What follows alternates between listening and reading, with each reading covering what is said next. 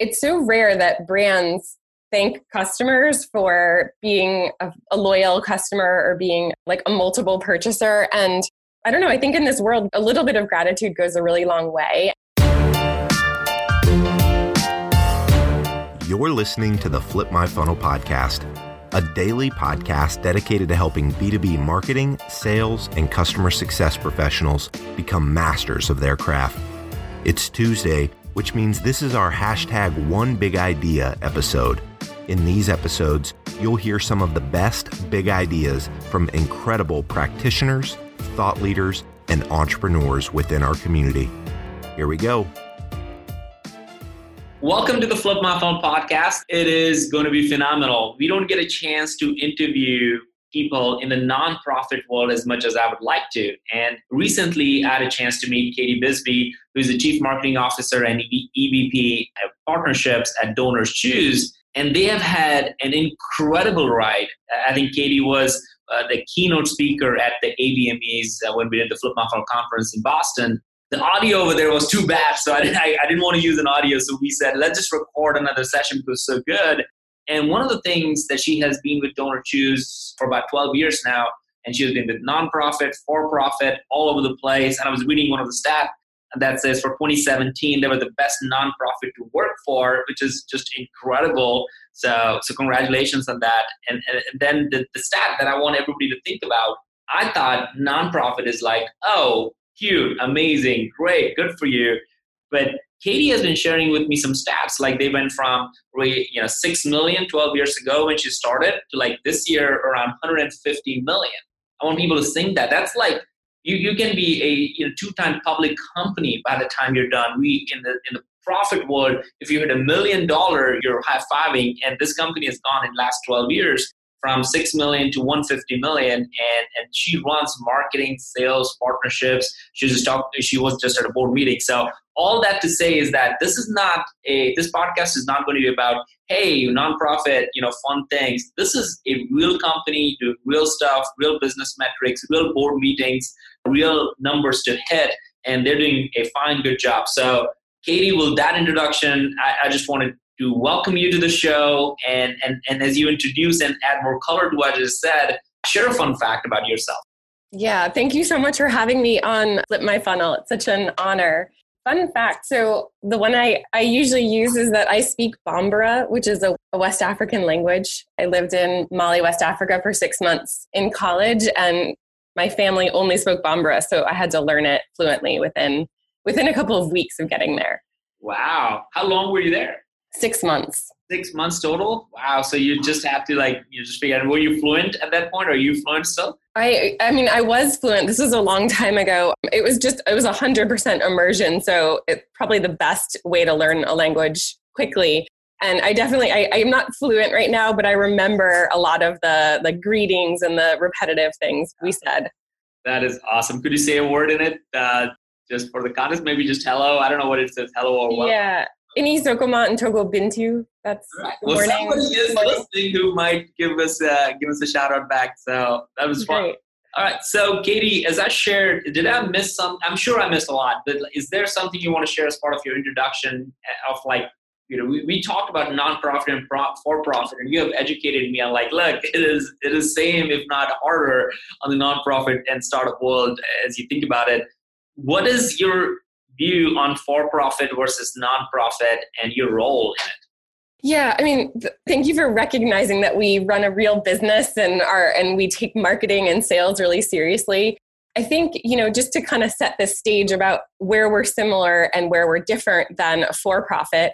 So when we think about branding and awareness as a part of our work, we think probably more like nonprofit organization than a for-profit. So for example, we have to be totally transparent about how we conduct our business to gain a really high level of trust with our donors, how we serve our beneficiaries, what it costs us to do that, how efficiently we do it is deeply linked to our brand. The other thing is we have to tell our story in an emotional way that really tugs people's heartstrings and feels deeply personal. But when we think about the rest of the marketing funnel, acquisition, conversion, retention, we think more like an e-commerce or B2B sales company than a traditional nonprofit. Like you said, my team's goal is dollars to kids, dollars to classrooms. With B2C, this means getting someone to go on our website, pick a classroom project to fund, pull out their wallet, make a transaction. It's classic e-commerce. And with B2B marketing, that means inspiring a company or a foundation to support classroom projects on our site in a way that matches that company's goals and gives them the outcome they want. Yeah, so that part of the business is there's very little difference from for-profit, except that I don't have an advertising budget. Well, you probably should. It's interesting, especially as you gave a keynote at ABMEs, and again, a lot of people were touched. A lot of people came back and said, "Wow, that was such a incredible." It opened a lot of people's eyes thinking about what nonprofit means. It was just great insights. You shared something, and I would love if you could share just what DonorShoes does and kind of the founding story of it, because I think that itself is inspiring. And then I would love to dive into how does marketing work, or how do you see marketing at a nonprofit? Mm-hmm. Yeah, so DonorShoes.org was founded 18 years ago by Charles Best, who was a public school teacher in the Bronx. And he and his fellow teachers would spend a lot of their own money on copy paper and pencils, and still their students didn't have the materials they needed to learn.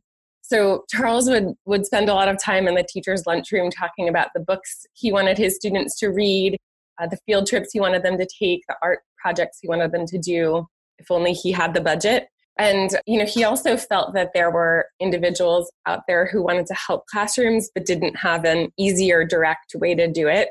So he created DonorShoes.org to help teachers get what they needed for their classrooms. And to explain the model really quickly, teachers, any U.S. public school teacher can go onto our site and request anything from books to microscopes, even a field trip to the zoo.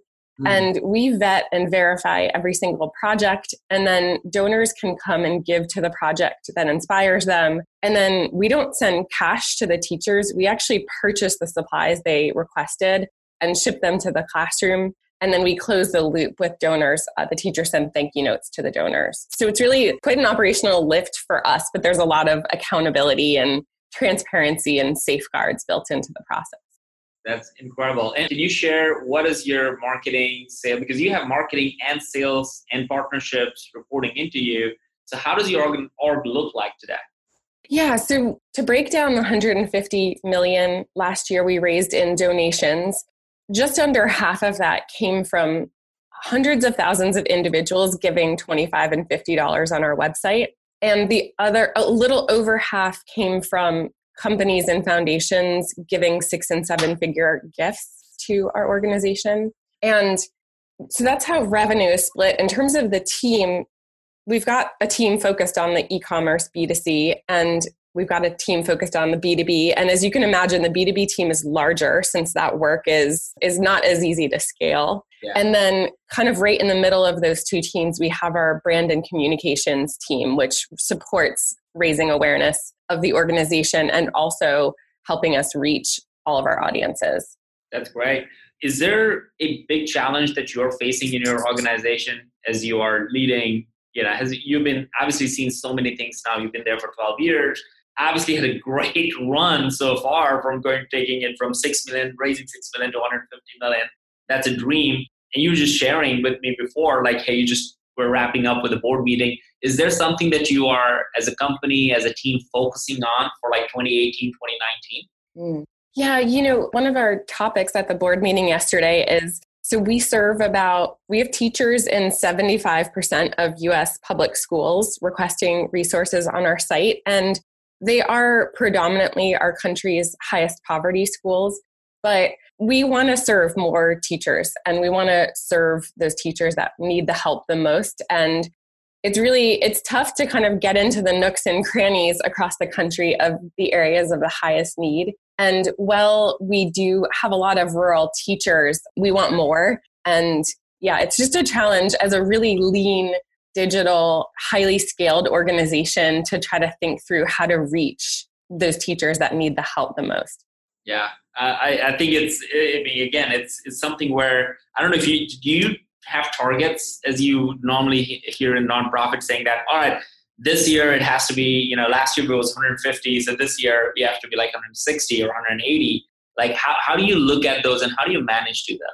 Yeah. So we have targets just like any business for sure. And so we have, I think probably our 3 targets we have that all work in step together because we're a marketplace. We have a revenue target. We have a target for the number of teachers using our site. And then we have a target for what we call teacher success rate. And that's the percentage of teachers who post a project on our site who get a project funded.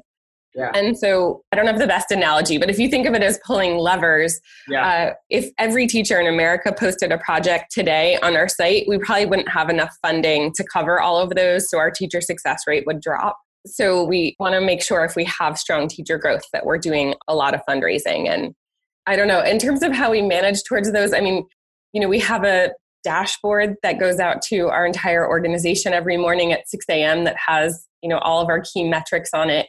Every day?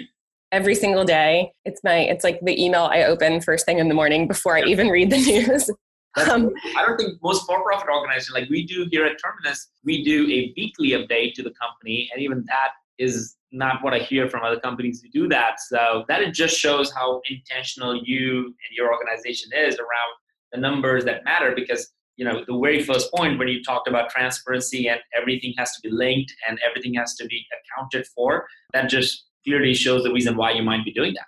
Yeah. And we've got a big dashboard, a big TV screen in our office that has the running totals for the day. It's updated every couple of minutes. It has the projects that are getting the most funding that day. We share it at our monthly all hands meeting. We obviously share it with the board.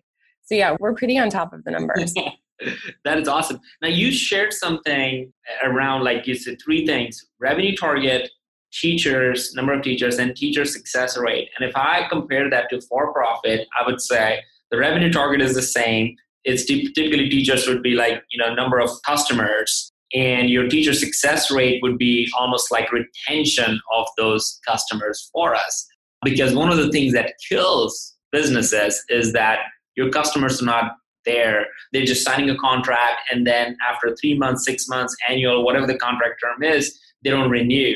And then that just means that you're not able to make them successful. So I feel like that's what I equate to, is that you're pretty much very similar. And I talk about this all the time, is that if there was one metric that was important of all 3 of them, was the success rate. How many of our customers are actually seeing success? Because they will tell other customers, we have already spent the money to acquire that customer, so it's much cheaper to keep them if we can innovate on it and make them successful. I would rather have, for every $2 that I create new, I would rather have that $2 that I've already created not lose any of that. So I would always steer the entire organization as much as possible towards the teacher success rate, like in our case, customer success rate, win rate.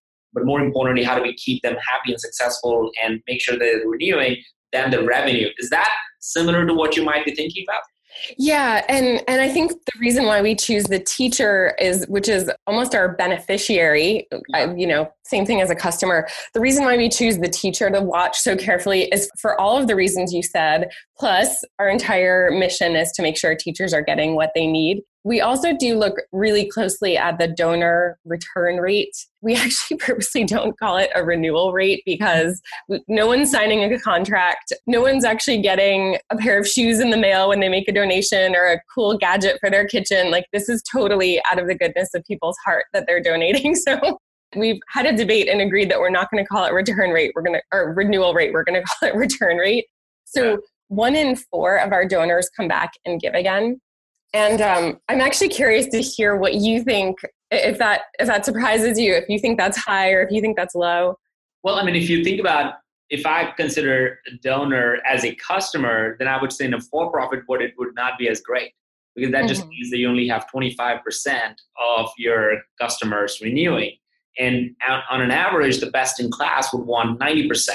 So that's what we are striving for, that we want to have at least 90% renewal rate on our customers, because the cost of acquisition is so high. It would cripple a company if your retention, if a for-profit retention rate drops below 50% or so.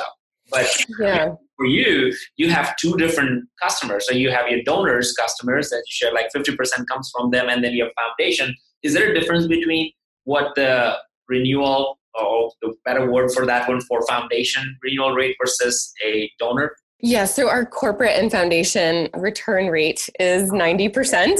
See, there you go. That yeah. makes perfect sense.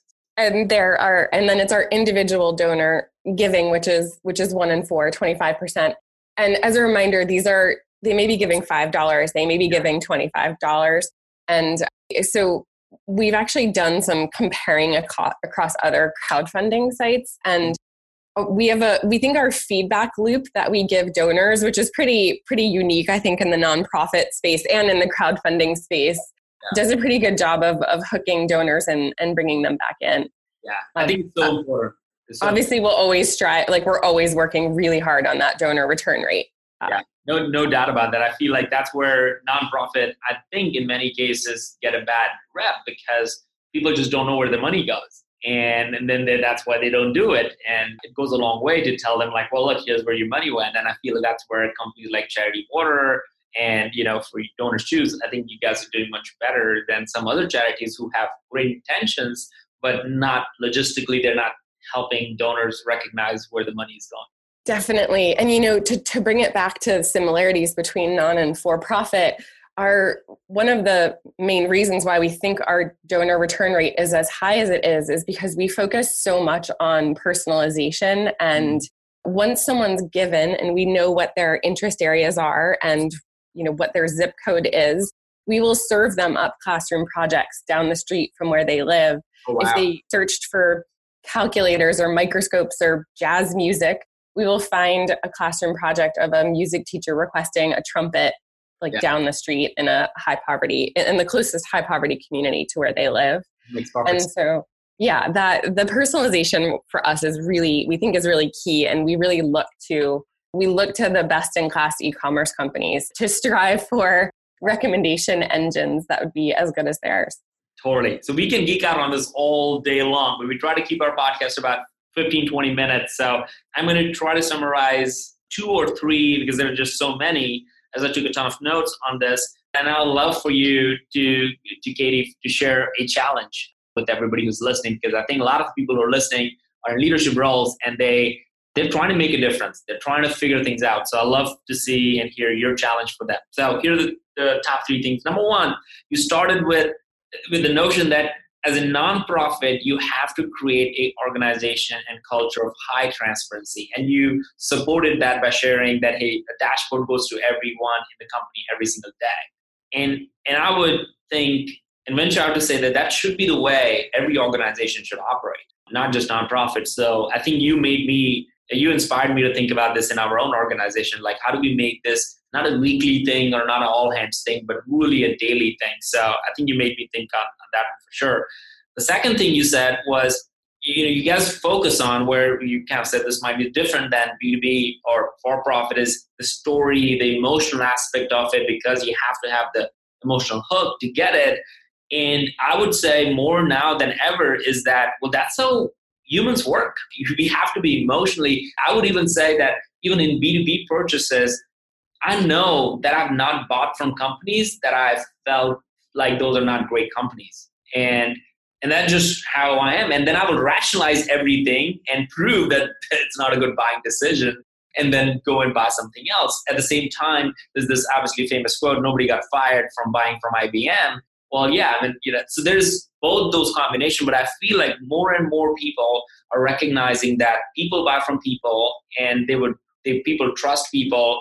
And if there's an emotional connection where you feel like you're part of a movement, you would join in and you would give them that extra leg to kind of stand on. So I feel like that emotional thing is coming back into B2B, and I love that. You've been at Flip My Funnel. That's kind of my way of thinking about things. And the last but not the least, this is something really important for everybody to think about, is personalization, as you shared.